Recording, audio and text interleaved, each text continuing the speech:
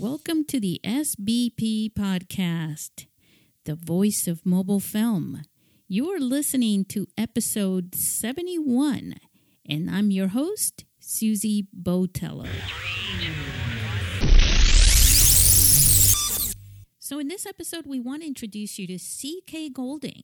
C.K. was here in San Diego last year for the IMFF Film Festival 2019. He came all the way from Sheffield in the UK, and he presented a film that went viral. It was called 61 Hugs, and he met a lot of people here in our film festival, but he also spent about a week here in San Diego, and boy, he actually went through a little bit of an adventure, and so guess what? He made a film out of it. He shot this film with a phone, a smartphone, of course, and it's coming out on the weekend of January 12th. So you may want to stay tuned for that. We'll share a link to his social media and his website where you can catch all that. The name of the film, it's a little catchy, it's a little freaky. It's called Waiting with a Killer. If you're already hooked, then let's go and talk to CK now.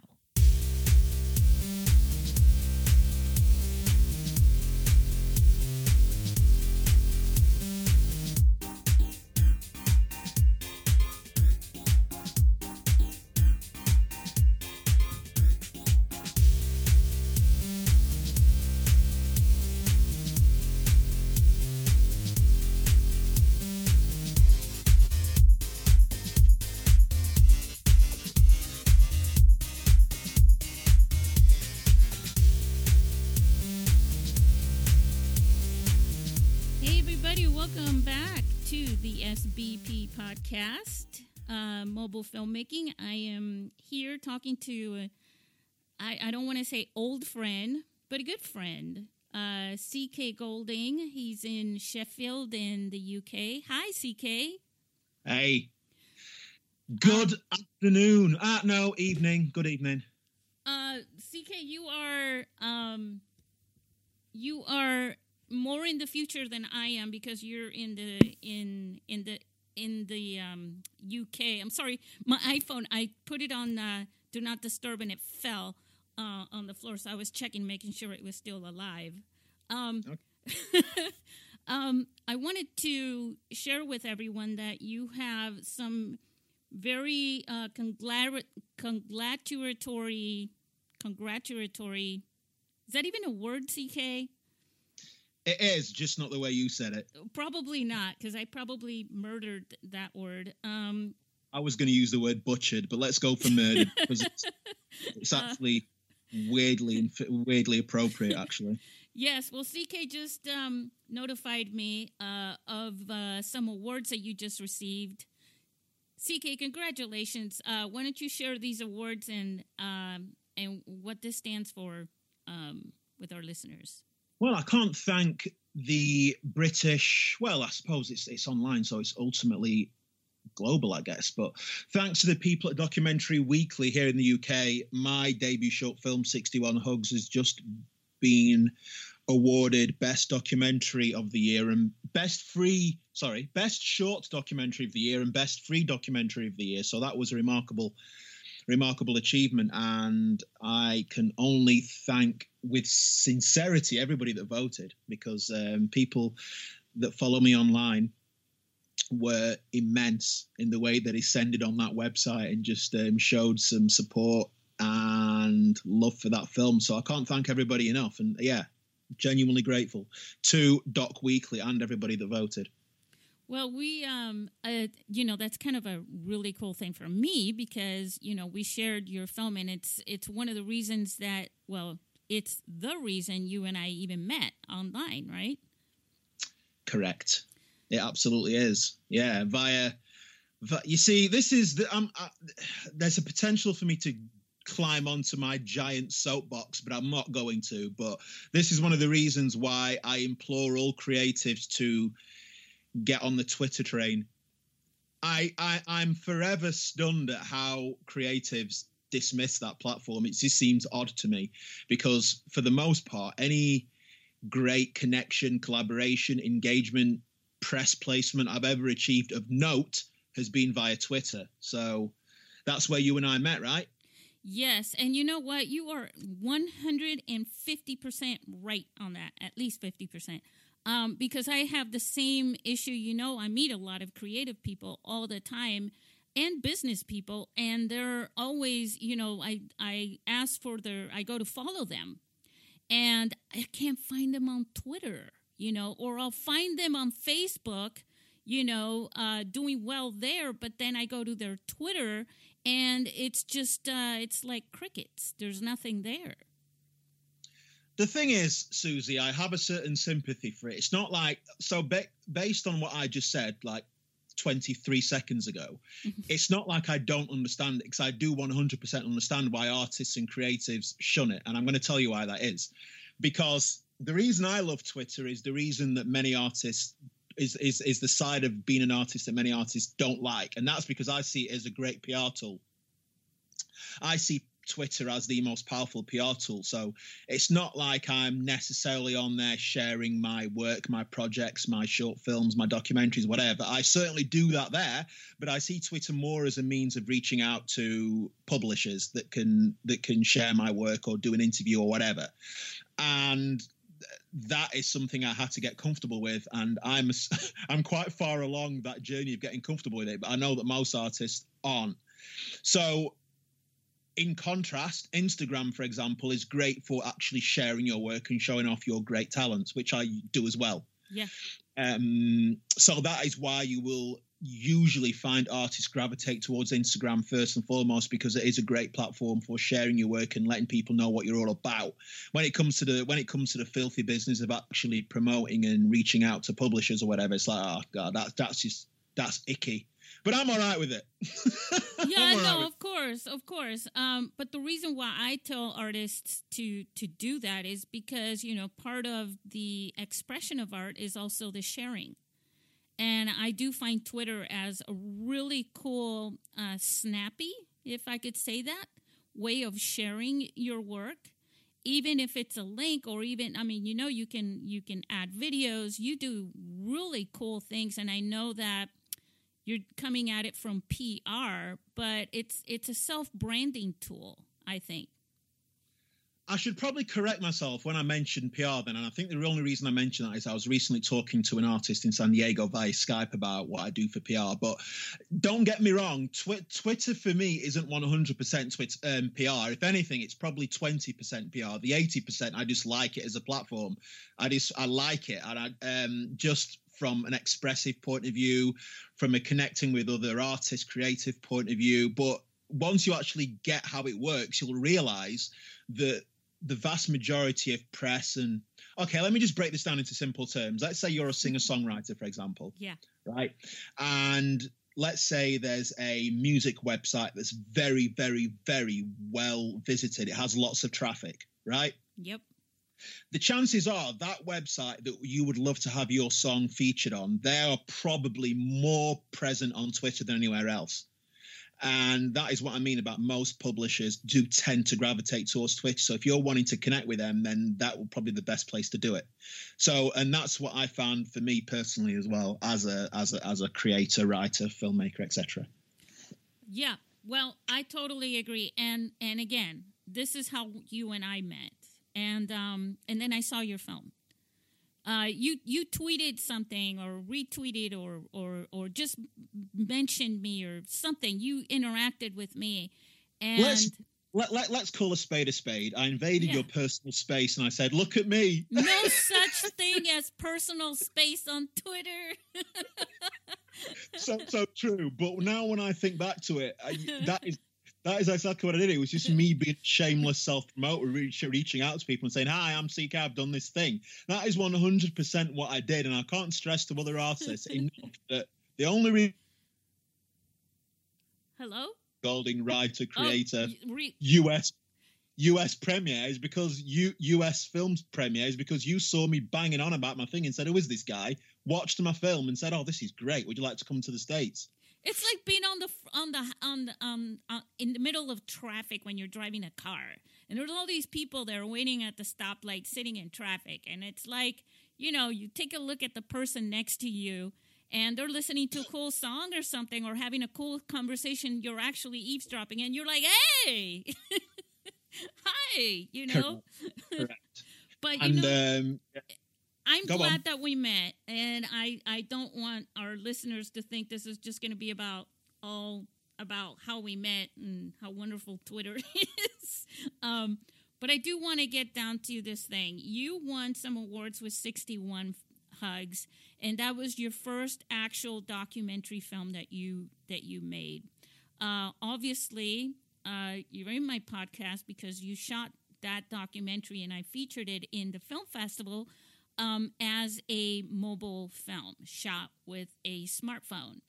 One of the things I love about what you're doing, though, in the true documentary style, is that it's more about capturing the story than it is about how you capture it. And so that just happens to be a byline that you captured it with your phone. But the phone is the tool, the camera that you have with you at all times. Congratulations again on those awards, by the way. Thanks a million. And it's quite chilling what you just said there, because that exact observation has been very prevalent in my thoughts this week, actually. I can't remember why I've been thinking about it a lot, but you've just encapsulated my approach with delicious accuracy. I 100%, I very rarely think about the actual fact that the majority of my content is shot on a film. It's something that I almost never think about, because that's not what I'm about. It just happens to be the fact that whenever something of intrigue or interest happens, I can only use what I've got on me at the time. And in every instance, that just happens to be the phone in my pocket. So it's not like I'm a little bit inverted as a creator, because I don't necessarily think of an idea, conceive of a plan, then go out and execute that. For the most part, the ideas and the plans just land in my lap. And by virtue of that, well, how else am I going to be able to document this bizarre incident other than what's in my pocket right now? So you're absolutely right, Susie. Well, unless, and let me say something to people out there making documentaries. If you're making an educational documentary, that does go into a lot of planning and things like that, and I get that. I mean, there are different genres of films. There are kind of like different types of documentaries that you can make, but the heart of a documentary, which is documenting things as they are happening. I mean, the way that you do it, and the way that I don't like to say the word should, but the way that's most common would be to pull out your phone and capture that moment right there. And that's what you did. And there was a little planning on 61 Hugs, but still, we can, we have 2 previous podcasts with you that talk about 61 Hugs, and that's just something I wanted to touch on here, episode 44 and episode 57 of the SBP podcast, if listeners want to listen to the details of that. But let's now talk a little bit about what, now that you're making more documentaries. I mean, you just finished a web series, The Bench, and now you're embarking on another documentary, and I want you to share a little bit about that. So at the time of recording this, in exactly that's 12th of January 2020, let's put it that way. 12th of January 2020, my first documentary of the year will be released, which is titled Waiting with a Killer. And you just reminded me that we have recorded 2 podcasts. I actually forgot about the second one, which is so rude of me. You're right. And it was during that podcast that I referenced the origins of this, if you remember. Because in brief, on I think it was the second day that I was in San Diego, I was waiting at a bus stop, and a gentleman walked over to the bus stop, also waiting for a bus, and he started talking to me, which is absolutely fine. I'll talk to anybody. And we got on the same bus. He sat next to me. And as the conversation progressed, he told me all kinds of things about his beliefs about the US government. And yeah, then as the conversation progressed, he told me that when he was at school and he was 11, he killed this is his story. He killed a fellow classmate who was bullying him. So when he told me that, at the time, just before he told me that, I was actually vlogging, so I was recording our conversation and our interaction anyway. Then I stopped recording. Then we spoke further. Then that's when he told me the revelation, and his story was just somewhat implausible. Not from a it wasn't factually correct. I have no idea whether it was or it wasn't. I mean, it was implausible that he just offered this information to someone he just met, and then he went into the macro detail of what happened. And so I just said to him, listen, I naturally film a lot of these kind of interactions with people. Can I just document our conversation? He was, yeah, feel free. So to conclude, Waiting with a Killer is a 35-minute documentary documenting our conversation from start to finish. And the thing is, I remember when you shared that with me, even during the podcast, and I wasn't shocked at the fact that he shared that with you, based on what I got to know about you, and also because I live in San Diego, and I know that people in San Diego are quite open, as you found out in many other instances, right, CK? Yes, certainly. Yeah, and the fact is that CK is, just to let our listeners know, and you should venture over to at CK Golding, GOLD, like gold, IING, and follow him. CK is has a very charming personality and character. He's a character by nature, because he's a very unique person, has very unique outlooks, and you can have some very interesting conversations with CK.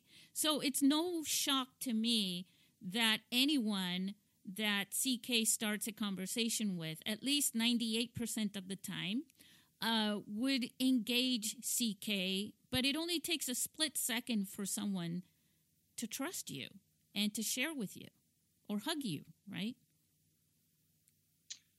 If that's your interpretation, I will happily accept it and thank you for it. Yeah. So when he was in San Diego, we didn't get to hang out as much as I wanted to. But one of the things that I noticed was that you fit right in. You really enjoyed San Diego. But that one instance, I remember when you shared it with me, and it really did touch you. It moved you that this guy just shared that with you. It did a lot. It was, yeah, without question, it shocked me. I think the prevailing emotion, Susie, in all honesty, was alarm, and not necessarily because of the nature of what he told me, just the fact that he told me the only way I can explain it is, how many times have you been in your life? How many times have you been on public transport? And how many times has someone started talking to you? Now, the chances are that's happened quite a few times. Of those, how many times has someone told you that at school they killed someone? Now, I would argue that the number dwarfs to zero at that point. So just based on that alone, it was just, luckily for you, I can't swear on this podcast, but it was quite a thing. I can't share with you on my personal side too much on that. Well, for one thing is that I don't really ride too much on public transportation. But when I do, it's a little funner than driving my car sometimes, even though I love to drive, because there's someone, usually when I'm in my car, I'm alone going from here to there, from there to here, you know, that kind of a thing. But I do engage with people, and there's something really cool about talking to people that you've never spoken to before or you met. You see, look, CK, you and I have this one thing in common. Now, you know, you meet a lot of people, and I meet a lot of people. And as human beings, we connect with a lot of people. But that doesn't mean that we have a lot in common with every single person we connect with, right? Correct. There's one thing that you and I have in common that I think is part of this conversation in a way, and that is the fact that we're kind of intrigued with people, and we have almost no fear of engaging into a conversation with a complete stranger.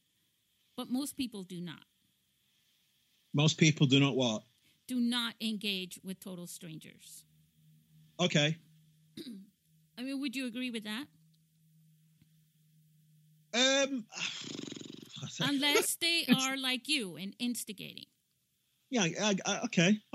You know, most people don't approach other strangers and start engaging into a conversation, is what I'm trying to say. That's a reasonable assertion. Yeah. Yeah. So when you did this, I mean, so let's backtrack a little bit. You came to San Diego. That was quite a challenge in itself for you at the time. You were like, okay, hold on. But you had a feeling about your trip that there was a, you know, you and I both believe things happen for a reason. You had a feeling of that and this happened on your second day. And you were here a couple days before the film festival took place. So already when you were at the film festival, right, things were happening at the film festival, exciting things. But you had already had this conversation with this guy. I'm just curious, as Susie Botello, right, from the film festival, during that time that you were at the film festival, did you know you were going to create a documentary film from this?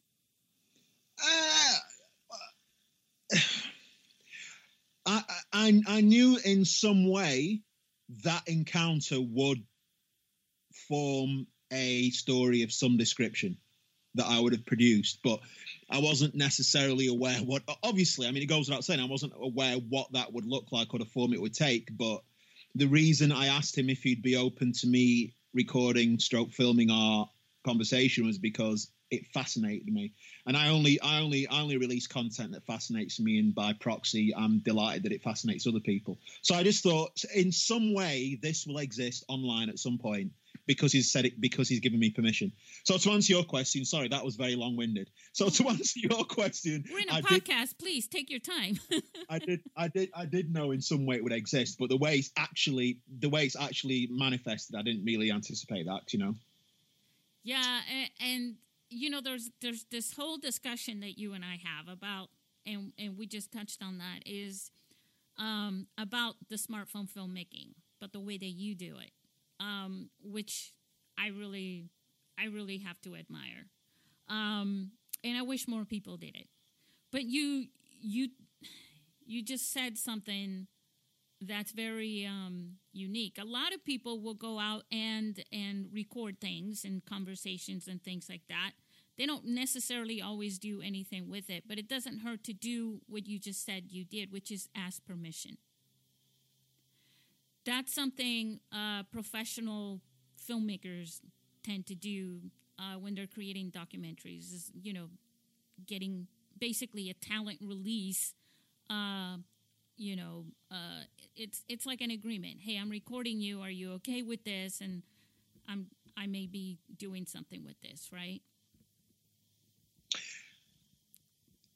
Everything you said is accurate, but the reason I asked for permission is probably a little bit disconnected to what you just said.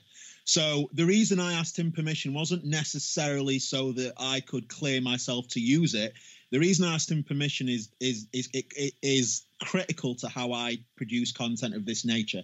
Everything I ever do when I'm filming someone, my only concern is making sure the contributor, i.e. the person I'm talking to, is 100% comfortable. The reason for that is because that is when people share, disclose, unveil bigger truths. So just imagine, let's just take a step back, for example, and go back to the second he told me what happened when he was a kid.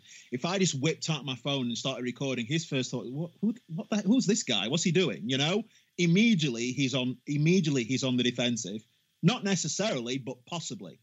He's thinking, what's this guy just whipped his phone out for? So what I'm basically saying is me asking him permission was my way of showing him that I'm a human. I respect his privacy. So I just want to get this up front straight away. Do you mind if I do this? Because the minute you do that, I was thinking, well, at least this guy had the decency to ask. And it just comes down to just relationship building. If there's one thing that I can do with almost military precision, it's building relationships with people very, very quickly. And that just comes down to just respecting people as a human. So the permission thing had nothing to do per se with release and the rights to use it. It was just building a relationship very quickly and showing him I respect your privacy. So I'm just going to ask you this question, can I? Does that make sense? Yeah, well, see, I've done that before, but then I have people ask, and so I just volunteer. I may do something with this because people will ask, well, sure, that's fine, but what are you going to do with it? And I don't know where that, I mean, no one's ever whipped out a phone and started recording me randomly. I just don't encounter that. I do that, but I don't encounter people doing that with me. And so, you know, it's like, I wouldn't know if for most people, if like, you know, you're talking something to someone and you're doing something interesting and they're like, hey, I want to record that. I don't know if their perception is they're just recording that for themselves or sharing it with their friends, or if it's going to end up on HBO or something, you know? I mean, the thing is, I mean, you know, even we're probably getting a little bit too macro here, to be totally honest. But you know, even the fact that I did ask his permission, that was off camera, so he can suddenly pipe up and say, "I'm not giving you any permission," and there's no proof that he did. Right. But again, we're getting a little bit macro here, anyway. So. Yeah. No, it's all good.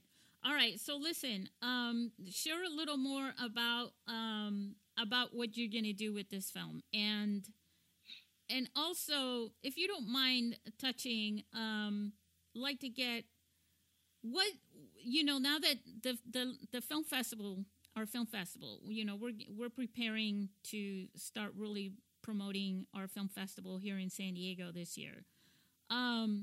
If you don't mind, really quick, would you mind sharing with our listeners who may possibly be thinking about coming out to San Diego, or San Diego filmmakers coming to our film festival, about the experience and the international experience that you experienced? Yeah, you know, I think one of the things I appreciated most about the International Mobile Film Festival was the breadth of contingents. I know there was two people from, you know, there was Ross and Kimberly from Australia. There was me from the UK. The majority were Indigenous Americans, obviously. Where else did people travel from, Susie? Remind me. There was the couple from Ukraine, and there was Matteo from Italy with his wife. Correct. And that is one of the things that I most enjoyed about the festival, because it almost vindicated. I mean, it almost like made us think, yeah, wow, you know, this is an ascending mode of storytelling, which is what I think it is. It's probably the youngest form of storytelling, isn't it? Cell phone filming. And it was just beautiful that it's got to the stage now where people have such commitment to their craft and their art that they're willing to travel across oceans. So at the risk of sounding horribly corny, it was just glorious that it's getting to that. It's reached that stage. And so, yeah, so that was one thing I appreciated. But above all else, it was just the community spirit in the sense of everybody was just being there to support each other. We all wanted each other to win, not win an award, just win at the art of telling stories, right? Right. So that's what I most enjoyed. It was just 2 days or 3 days if you include the meetup on day one, I guess. It was just a joy and genuine friendships extended beyond there. You know, I still chat and hang out with Ross and Kimberly probably more than anybody online now, which is great. Yeah, there were a number of people there that just love you. You know, Steve also. I was just going to reference Steve, and yeah, I feel remiss for not mentioning him just then. But yeah, certainly Kimberly, Ross, and Steve would be probably my 3 favorite humans from it. But in terms of who I still continue talking to now, Steve was just so supportive of me as a human, as an artist. I can't fault that guy. And it was great to see his film that's done well since that as well. Yeah, did you see? Did you watch Assimilate? By the way, guys, we're plugging in Steve. As we should. Congratulations on Assimilate, bud. Yeah. So listen, okay, now let's get back to you. This film that you're making. There's some news that we want to share with everyone. Why don't you go ahead and just plug that in for everybody, because it's pretty exciting. Sorry, what news are we talking? About this latest documentary that you made. Yes. What would you like to know? What would you like to know, Susie Botello? So, I know that it's not out yet, and when we do this podcast, which comes out on Tuesday, it won't be available yet, but they can still follow the progress, and it's gonna come out, and just share a little more about that stuff. Well, it is to be released on Sunday, the 12th of January, and so far the previews have been quite mind-blowing. Let me tell you something that I find really funny at the moment that's happening to me a lot. So anytime, even whenever I release anything now, like say The Bench, for argument's sake, people are doing this really interesting thing. When I say people, I mean people that I don't know personally, just people that follow me online or whatever. People are almost using 61 Hugs as a yardstick for anything I do now. So I've heard a few times, Jesus, that's better than 61 Hugs, and I've heard that with alarming frequency. And it's like, hang on a minute, I'm not competing against it. I'm not competing against anything I've ever done. Really, it's really interesting how the first preview that I sent, Waiting with the Killer 2, is like, that's just blown my mind, and it more so than 61 Hugs. And I'm like, you know, that's great to hear, but I'm not competing against me here. I think it does have a common thing. It's CK, look, you're an awesome storyteller, and when you narrate these stories and the way that you put them together and the way that you're stringing along the story, it's unique and it's very captivating. Well, that's beautiful to hear, and I don't want to sound, but based on that long rant I just shared, actually, that wasn't a rant. That was a moderate rant. That was a mant. All right? Let's just say that was a mant. A mant. It's a new word. It is. And I'm super grateful, because fundamentally what these people are saying is, Jesus, 61 Hugs were stunning, but this is even more so. So that's a nice place to be as a creator, right? Yeah. I don't even necessarily know why I went onto that rant, but it has been happening. But what you just said is really generous, and I thank you for it, because I'm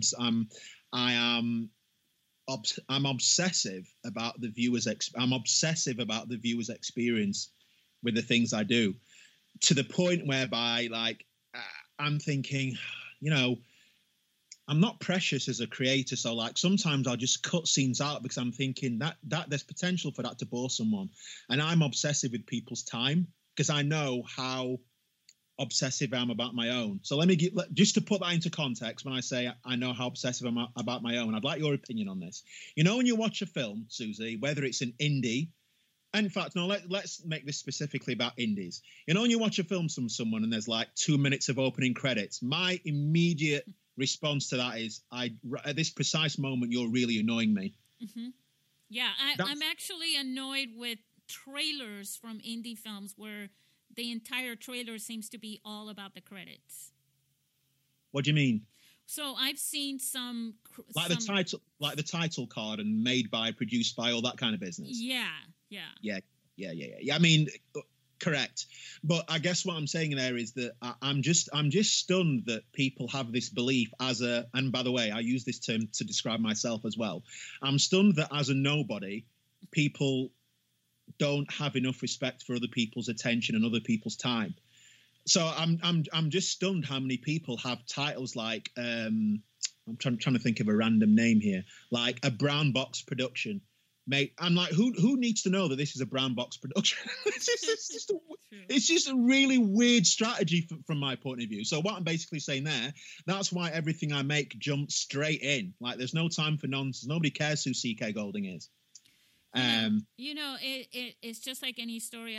I just put out an article about our theme this year for the film festival, and while I was writing it, and mind you, I don't edit too much on. I don't know if you do this or not, but when I start editing, I never end up putting it out, so I avoided doing any editing. So I was just writing it. And the one thing that dawned on me was that stories are stories, right? You think beginning, middle, and end, but in reality, right, in actuality, a story never really quite has a beginning, and it never really quite has an end because it started before you started telling that story, and it ends. It never really ends. It just continues until you stop is the end, right? I can't argue with that. And I guess to conclude, again, this rant, I get what you were just saying about me being an impressive storyteller. It's just because I'm just obsessive about it, and I'm obsessive about not wasting anybody's time. So it's like, if I was watching this, what's going to capture my attention immediately and what's going to sustain it? I don't really look, let's say that documentary is 35 minutes. I don't look at it. I'm only concerned with every 30 seconds and how can I cook them for another 30 seconds and another 30 seconds and another 30 seconds. Eventually you'll get to 35 minutes in an ideal world without realizing you've just watched a collection of 35 seconds. That's kind of how I break down everything I do. I look at it incrementally and think, okay, I need to buy 35-second chunks of this person's life. That's how I look at when I'm assembling a story. So when you say that the way I thread it together, just I'm super grateful for that, because that's vindicating feedback.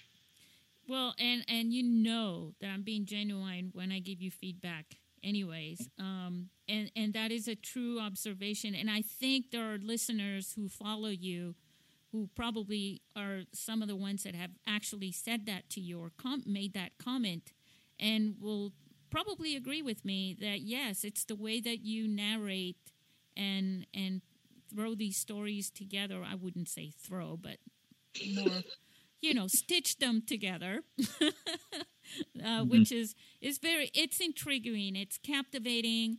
And going back to when you and I first met, and you threw that link at me of the 61 Hugs, and I watched that. You had already published that, months and months, probably a year before. But for me, it was the first time, and I sat down, and I remember, I think it was like a Sunday morning or something for me, or a Saturday morning, and I just sat there and I watched it, and I was just like so moved and so touched by that story and the way that you presented it. I emailed you right away. I was like, I feel like I have to ask you. I have to invite you. Your film does not qualify for the film festival. We already had our deadline, but I want you to come and be a part of and share that story with our film festival in San Diego. And you were so, let me think about that. Is that what I said? You'll have to forgive me. My memory's not as good as you. Yeah, it was like, I appreciate that. But let me think about that a little bit. Yeah. I'm almost convinced I'd have been a little bit more. My response would have been not that a Brit. Well, I'm trying to give a 2-line because I don't want to put words in your mouth. You know, I don't want to sit here and read it. Yeah, I assure your listeners that I flowered my reply up a little bit more. And you flattered me a little bit too because of my observation. Yeah. Probably, but yeah, correct. Yeah, but a small correction. I think by the time you watched it, it had only been in existence for actually probably a month tops. It wasn't like a year. It hadn't been out that long at all. Actually, I think it had just been about a month by the time you saw it. But anyway, immaterial. Yeah, no, it was just fantastic. And again, it's just that way that you string along. You were sharing. Okay. Let me rehash about this documentary. You went back home from San Diego, and this was probably twirling around in your head, right? Because we had spoken about it. Twirling around in my head is just the perfect description. And let me just take you through my process as a producer of that documentary. And I don't recommend this to anybody because it's not conducive to a easy life. But this is my process. Like, I'm not a pen and paper kind of guy. So the biggest the biggest challenge I had with this documentary, Waiting with a Killer, the biggest challenge I had was, it might not look it when you're watching it, but that documentary is basically a collection of disparate and disconnected incidents, right? But I know that I can't release a documentary that's disparate and disconnected incidents because it's just going to annoy viewers. Like, what's this got to do with that? What's this got to do with that? This doesn't make any sense. But I knew that they all had a place in the documentary, but it was my job to figure out how are these as disconnected as I think they are. And so I sometimes had to just figure out ways of bridging between one scene and the next in a way that didn't seem like a bridge. It seemed like it was just a perfectly harmonious segue to the next thing. And the way I do that, I don't write anything down. I don't plan. I don't structure. Everything's in my head. And again, I don't say that lightly because I don't think it's conducive to an easy state of mind because my mind is chaos. But I trusted my brain to assemble it and give me the answer. And at certain points, I realized, oh yeah, what if I did this between that scene and that scene? That makes sense. So it's a very chaotic way of doing it, but it's the way that's never let me down. I did say twirling in your head because I know you, and I knew that. And here's the other thing: you went and made a series before you made that documentary. I did, yeah, I did. After you were here. So I can only imagine while you were going through that series, I just think this is a big feat for you. You know, you're kind of a hero to me because for me, I'm sort of like, I got to do this now, you know, kind of a person. I got to get this done now while it's fresh in me and things like that. But you were deliberating this in your head and not deliberating. You knew you were going to do something with it. You know, but it's in there. It's in your box in your head. And meanwhile, you are structuring another project, which is a 7-part, 7-episode series, The Bench. Yeah. And then, of course, you capture all that. Then you have to edit it together. You have to put that thing. Then you have to promote it and all these things. And then you have to go back to this documentary.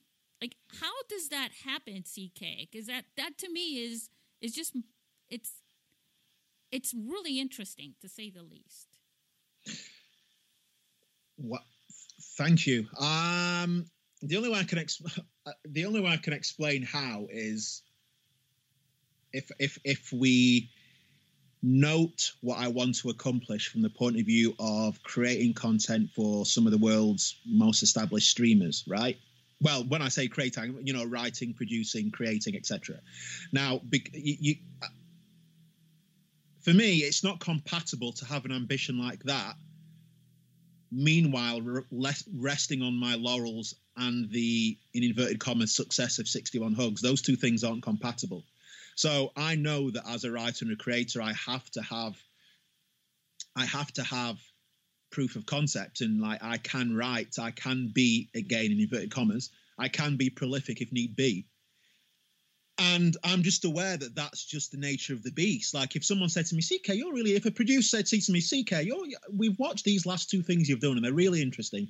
Come in and have a chat. If they said to me, so what do you have in your bag of tricks next? If I looked at them incredulously and said, a cheese sandwich, I don't know that's the answer they're looking for. So I do have the luxury of being able to say, and if that meeting happened tomorrow, I will tell them immediately what the next 3 things are going to be are, and I won't be making those up. They are the next 3 things I'm going to be. But I suppose what I'm saying is, because I know that this is what I want to do, I better have content ready to go. So, and interestingly, with this documentary, Waiting with a Killer, for that exact reason, I decided not to bother going down the route of submitting it to festivals. My biggest problem with submitting content to film festivals and documentary festivals is that means it can't live online, right? Usually, for you to submit something to a documentary festival or a film festival of note, it can't be anywhere else online because they want it to be like an exclusive thing. And for me, that's counterintuitive to where I want to be. I want as many people to see my content now. I'm not that bothered about going through like a 6-month cycle of sending stuff out to festivals, really. But anyway, so to answer your question directly, I suppose because I do enjoy it and I do love what I do from a creator and producer point of view, it's not that challenging for me to have to be juggling 3 different projects at any given time and release them in quick succession, because it just enables me to share stuff that I love doing anyway. So, I still think that you should you should investigate some film festivals to submit it to, though.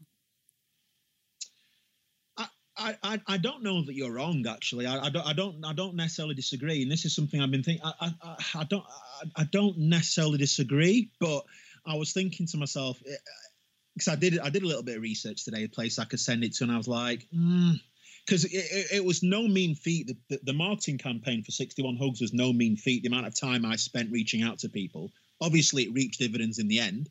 Yeah. But that cycle in itself is taxing. And I thought to myself, wow, do I want to throw myself headlong into that again? I mean, I definitely do, but I don't know if it necessarily has to be with this given documentary right now. I think the next time I'm going to throw myself into that level of commitment from a marketing and from a marketing point of view will probably be for The Train. And I've spoken to you about The Train before, right? Yeah. Yep. Yeah, like that's probably going to be the next flagship thing that I release, and I'll certainly go down that route for that probably. But anyway, immaterial. I thank you for your observation regarding. I thank you for your observation regarding the quick successive release of The Bench and this. Would my observation maybe include? I don't know if you think this is accurate, but like your brain is like a revolving doors, type of a scene in your head, where you're entering, things are coming in, and you're twirling around in there, and then they come out, sort of depending. I think timing has a lot to do with it, but whatever it is that you do, however you do it, the timing always ends up being pretty cool because it works out in the end for you. Timing in what sense? Because, for example, like what I was just saying earlier about how this documentary was just it's in your head, right? So you go in the door, in the revolving doors thing, and you could twirl around and go in circles in there until you decide to come out. Yes. And this documentary was sitting there going in circles until the timing of now that you decided, boom, it's coming out. Oh, yes, I understand your point. So for context for your listeners, just to give them some parameters, the encounter between me and the guy that told me what he did when he was at school, that conversation happened in April 2019, and this documentary is now going to release January 2020. So that's 8 months between point A and point B. 8 months between the conversation and me releasing the documentary. I'm actually quite proud of myself for having that level of patience, because I'm inherently not patient. Me and my brother laugh about this all the time, because my brother and I are so similar in so many ways, but the main way we diverge is he's patient and I'm not. He's always been patient. If he wants something, he'll happily wait till he's in a position to do it. But I've always been the kind of guy, oh my God, I love this. I've got to put this out. So for me to have sat on something this implausible for 8 months is very unlike me. But but I guess I had the luxury of knowing that I had the luxury of knowing I had another project that was doing really well at the time, which was 61 Hugs, right? So I didn't feel like I had to have something out in the universe, because I already did. Is that, Yeah. But equally, I suppose additional to that is that I also didn't know how to produce the damn thing. To be honest, like how can I make sense of this story? Because I knew if I just released Waiting with a Killer as one guy talking to another from start to finish, that's not really that fulfilling as a viewing experience. So I had to figure out how to bookend it with actually something that was more immersive than that. That's part, stories and timing are very well connected, and the story of everything has to do with the passing of time. There's no way to get around that. You're absolutely right. And had I not waited that 8 months, because interestingly, not everything is necessarily clear when this happened, but had I not waited those 8 months, and half of that documentary wouldn't have happened. Because when I got asked for the autograph, for example, yeah, all of that stuff happened a few months after my encounter. So there were certain things that had I released it straight away, it would have been a lesser documentary for it. And I was able to document the whole journey I went on because I gave myself 8 months to do it. And you're the storyteller. So there's a lot. I mean, we're not talking about a storyteller being a robot. We're talking about a human being, a human person who is a story in himself, because CK is a walking story himself, right? Just like you are, just like I am, just like all of us. And we all have these encounters and moments in our lives that are part of our story. And to have the storyteller patiently, I don't want to say chew, but process a plan or an action, it all comes into play together, right? In the end. Yes. Yep. Yeah, it really does. But I have nothing further to add. You're right. Yeah. You're right. Well, yeah. I mean, we can all talk about, I walked over to the coffee shop and bought a cup of coffee, right? But, it's a different story is I walked over to the coffee shop and I bought a cup of coffee and met someone who reminded me of this other person that I met the last time I was there. And then this other thing happened, so I just think there's things that happen in our lives that end up in the end story, I should say, that we tell at a later time. Yeah. Definitely. Unquestionably. And we're going to see that in the documentary. Yeah, I don't know. It's difficult for me to separate myself from any project from an observer's point of view. That's certainly how I assemble it. I don't necessarily produce content from a writer creator point of view. And I mentioned this maybe 15 minutes ago, that I'm obsessive about the viewer's perspective. So I welcome anybody to share their opinions on me and on everything. Like, how credible do you think Matthew's story is? I mean, you feel free to answer me that question, Susie Botello. I can tell you from my own personal experiences, because I've had experiences with people who've had mental issues and who continue to have them. And I think what happens when people listen to them talk is that they can't connect their stories, and when they're communicating with people, they start sort of going from one thing to another. They're in pieces, right? Yeah. And so it becomes very easy for someone like you and me well, maybe not someone like you and me, but, the average person to say, well, there's a disconnect here. So that disconnection means that there's no reality to what they're saying.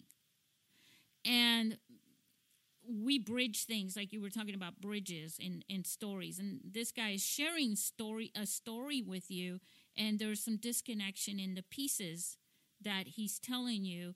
And I think for an average viewer, unless they sit down and watch the whole thing, or unless they actually watch your film as opposed to sitting at the bus stop with the guy, they're not going to get that.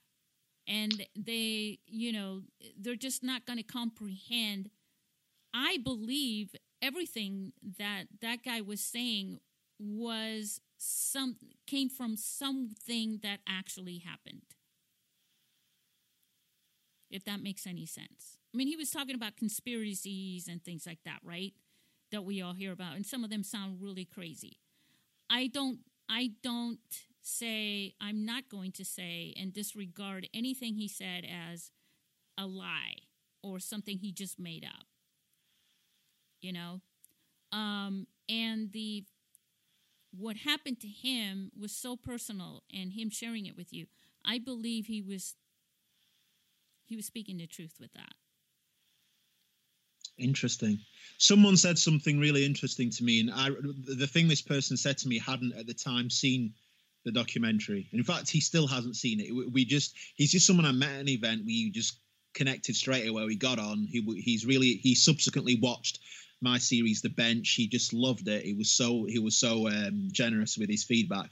So then he just asked me, "What are you doing next?" I told him the structure of this documentary, what it was about, and he was like, "That just sounds that sounds remarkable." And so the thing I find fascinating about that, CK, is that whatever that story that he told you, whether it's true or not, to him it's true, which is a really interesting perspective. So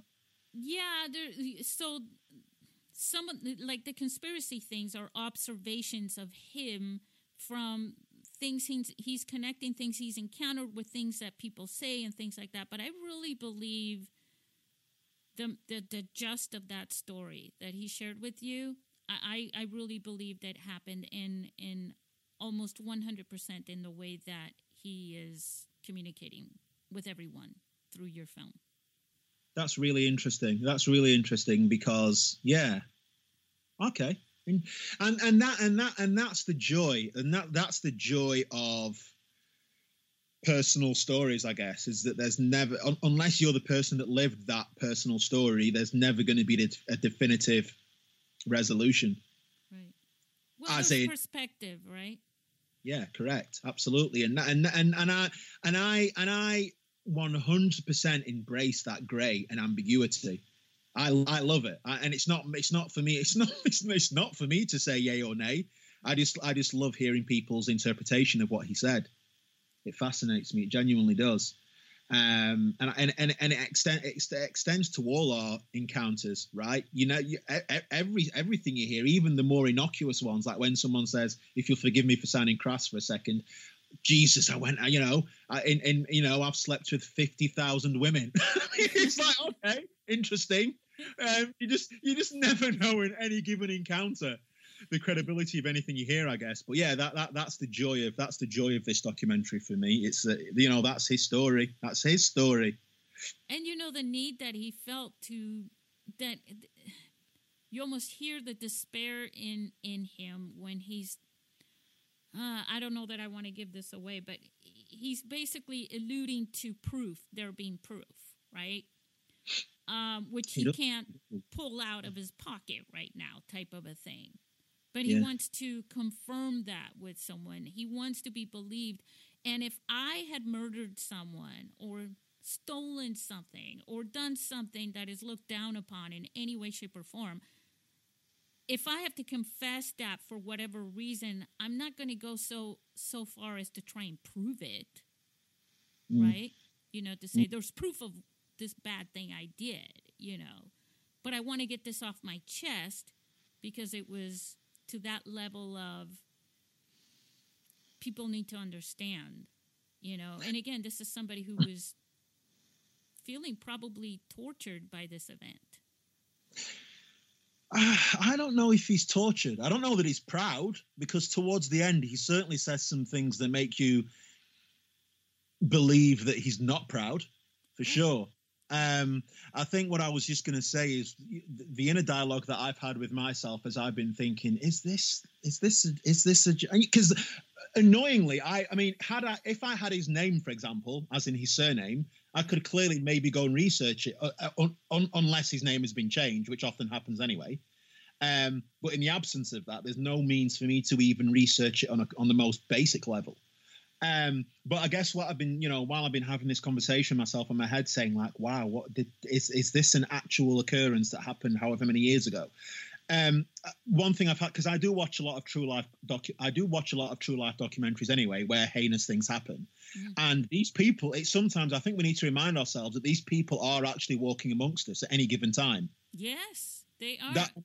And that's something I've had to remind myself a lot, because depending on however much of this you find improbable, I think one thing I found improbable was the fact that I was at a bus stop with a guy that says he killed someone, but that in itself isn't that improbable, because they're walking amongst us every day of the week anyway. These people do not stay in prison for all their life, even if they kill someone.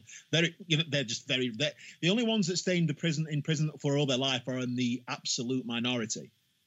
Yes, and of course, look, like I said earlier, without getting personal myself, because I don't want to share that. But I've spoken to people who have confessed things to me that are just things that are unbelievable. You know what I'm saying? And I know them to be truth. So I do know on the flip side of that. As you've experienced me, you know that I have a very optimistic attitude towards complete strangers. And I do see two sides of a coin with most people, but I also know that there is a dark side. Not to bring Star Wars into it, but there is a dark side to a lot of people that we don't even know that exists. And we even spoke about a dark side that doesn't have to be something that hurts other people, but that hurts themselves. Like we were talking about in our podcast, I think it was in our first podcast, about Robin Williams. Oh yeah. And well remembered. That's a different example, but it's an example of the things that people feel and that they've encountered and their experiences and things that you may know nothing about. Yeah. So. Yeah, absolutely. So there's no reason to doubt. I'm thinking, but of course there's also a lot of reason to doubt, right? I think that's a very accurate representation of it. And I suppose because I pride myself on, this is something that everybody says, so it's going to sound really trite coming from me. I'll just warn everybody, this is going to sound really trite, and everyone's like, yeah, we all say that. But because I consider myself to be above average at reading people's behaviors and micro expressions and all that kind of jazz, I suppose that's why I'm reasonably adept at doing what I do. It's just I'm very good at being able to read people and then adjust accordingly. But with this guy, watching our encounter back, I'm always looking for leaks and things that either suggest one way or the other whether this is a authentic story. And everything I would usually do to give me the answer to whether or not this is a genuine story is leaning more towards it being genuine than not, based on the markers I would normally look for. But that in itself is just, again, that's just my interpretation of it. I'm no expert. But again, there are some bits that there are some question marks at certain points. But I don't know, Susie Botello.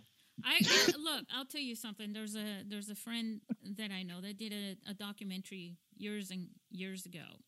Yeah. And it had to do with child protective services, and there were she reached out for witnesses and people who had experienced, wrongdoings by this organization. And she said there were hundreds of people that came forward, and they had to share their story. And she said, I knew that only a number of them would even get into this documentary. And even of those, only a little bit of their stories, you know what I'm saying, their interviews. But all of them, she allowed all of them to come forth and tell and share that story, their stories with her. And they broke down and they cried and they wept, and it was emotional, even for her, of course, to listen to all this. And there's one thing that happens when people are being filmed, like when you were filming this guy, and with regular cameras, it doesn't matter. There's a psychological attention that you're giving somebody, that you're saying, I want to record you,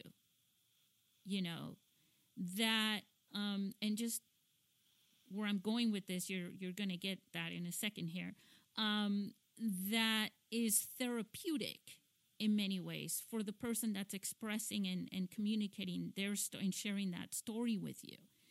Even if they never see it again, you've done something to help them, and you've allowed them, and you've given them that's a gift that you've given them.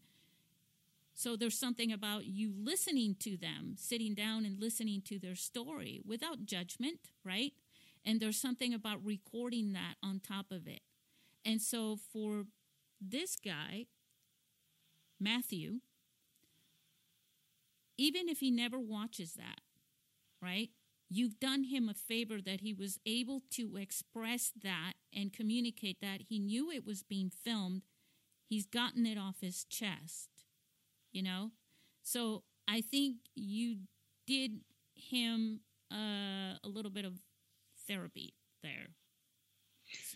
There is no, with very few exceptions, there is no topic anybody enjoys more than the topic of themselves.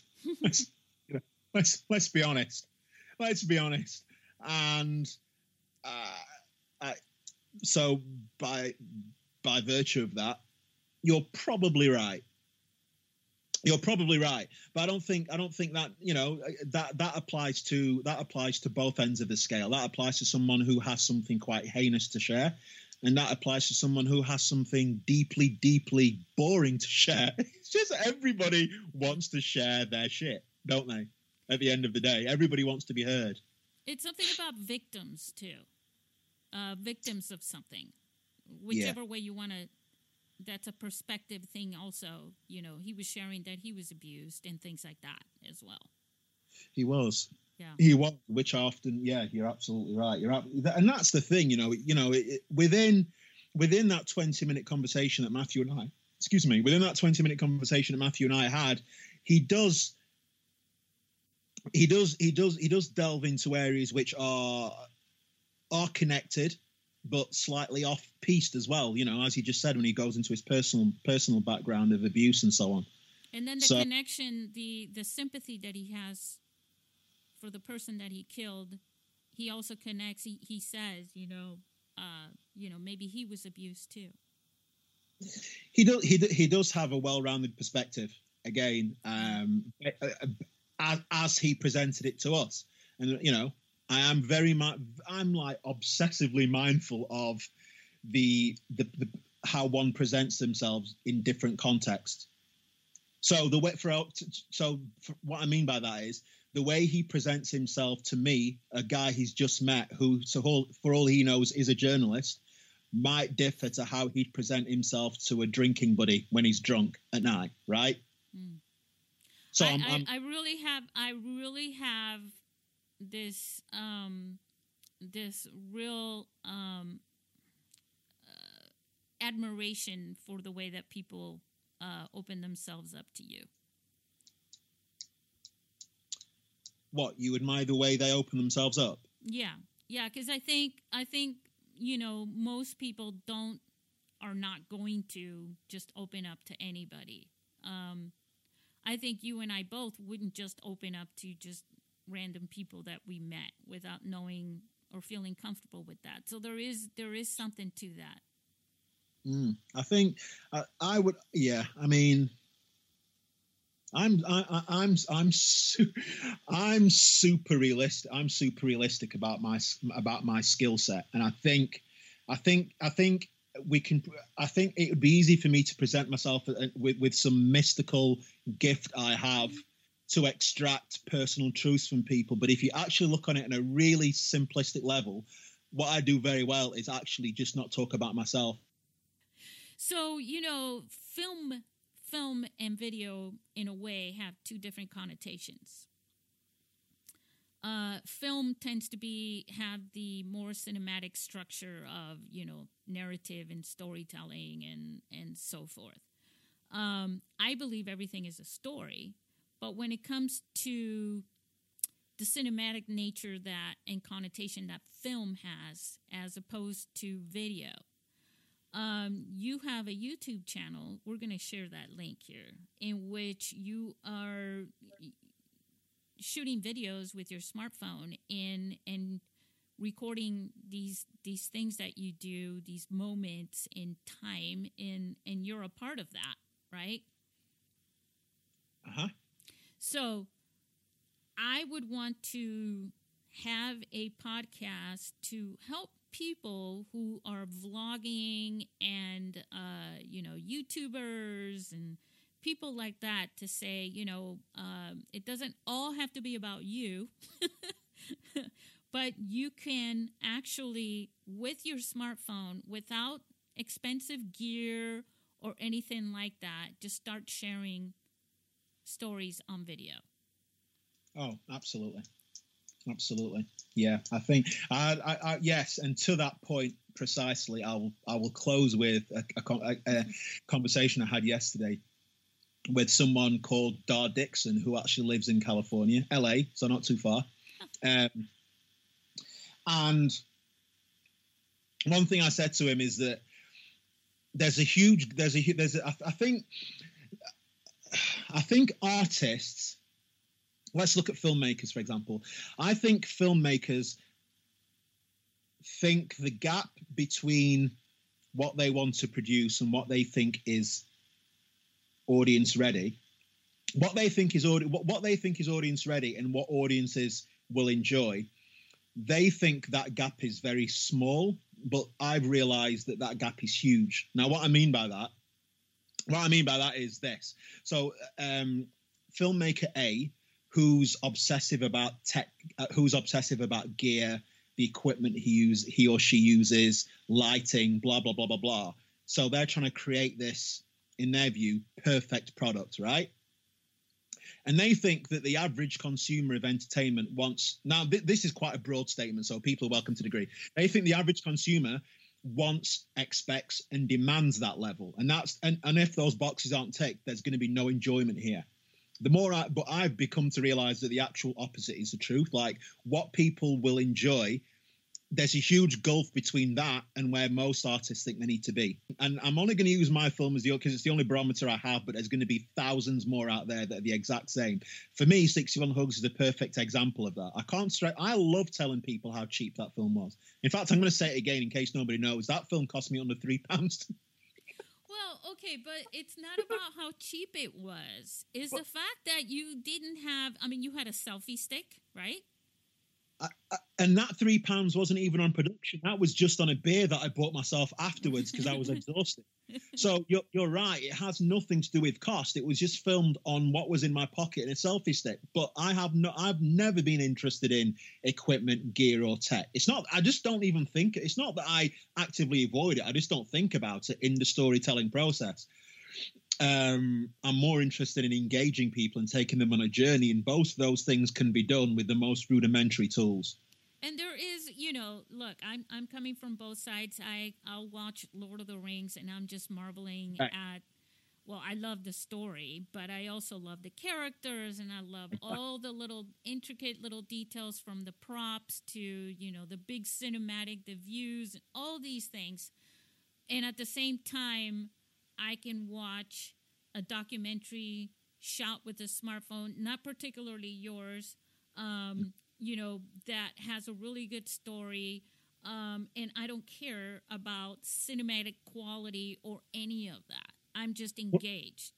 Correct, but that's because in the second instance, the cinematic and the bells and whistles don't speak to the heart of the film. But in Lord of the Rings, it is about fantasy, right? Mm-hmm. Yep. So the cinematic nature of it speaks to that fantasy. Yep. So I think you're absolutely right in that there needs to be a distinction drawn between the two. Like if your film isn't underpinned by fantasy and spectacle, why are you obsessing over what you're filming it on? Right. Exactly. It doesn't make sense to me. It's true, especially when you're looking at films that were shot with an iPhone 4, like I've experienced. You can screen them on a 60-foot screen, and they look fine compared to any other films. iPhone 4. This is 2010. Yeah. We're now in 2020. Oh my God, right? And we're talking about the iPhone 11 being out, and there are people obsessing over how they got to get an iPhone 11 to make a movie. And I'm saying, oh, you don't. You can use the iPhone 6. You can use the Samsung S8 or whatever, And as far as I'm concerned, the only resource I would like to direct people towards how to produce something that looks quite remarkable on very modest equipment would be our gentleman from the Mobile Film Festival 2019, Firefly. Is it Steve? I'm trying to remember. John Wesley. John, yes. I was captivated by his workshop. I loved his work. It was probably one of my favorite things of the entire 3 days. His 20 to 30 minute workshop and how he filmed stuff on his phone. It just looks. There's no way in a million years anybody would know that was filmed on his iPhone if he didn't tell you. So, but if it isn't one for you, so you're not paralyzed by being seen, by putting yourself out there, and the only obstacle you have is how do I shoot something? If that's the only obstacle, then you're in a great place because the answer is in your pocket, right? Right. Just gotta have a charged phone. Pretty much. Yeah, indeed. Yeah. But yeah, I can't stress enough how much I don't want to sound flippant because like the majority of my friends are artists. And some of my clients from a PR and branding point of view are artists. And I now understand that the biggest obstacle that people often have to overcome is actually the one about being seen and being visible and putting yourself out there. That's a huge one, actually. And I'm seeing it more and more. But that's actually a good point that I would love to point out too, is that there are a lot of really good films shot with phones out there that no one even sees. And knows of. And but because people they're not sharing them enough. They're not doing that PR. I feel like I have to do it for them, and if I'm not doing it for them, they're not going to get out there. You know what I'm saying? Yeah, unquestionably. I'll still do it. That is definitely another conversation we should have at another point. Like that obstacle that is about being seen and putting yourself out there. I accept it, and that I still have some of that baggage myself. I guess I'm just getting a little bit better at recognizing it in myself and pushing through regardless. Yeah, definitely. All right, CK. Remember to follow CK. I'll put all the links on here. I know we mentioned it before at CK Golding. Spell that out for us. CK, as in Calvin Klein, would be my first name, and surname is spelt GOLDIIN for November, G for golf, Golding with 2 I's. CK used to do radio. He was a DJ, so he has a better voice than me. although, if I shouldn't say that really flat out, CK, because if me being a girl, I can't really say a guy has a better voice than me. That would be awkward. But he does have a better voice. I don't care. Okay, I'll take that. I will accept. You do a girl's voice? Mimi. Yeah. All right. Well, always a pleasure talking with you. Say goodbye to our listeners. Thanks a million, and I'm looking forward to watching everybody's content this year, and I'm wishing everybody well, a productive, happy, safe, fulfilling, rewarding 2020. Go and create some art. Don't be afraid to share it. And get on Twitter.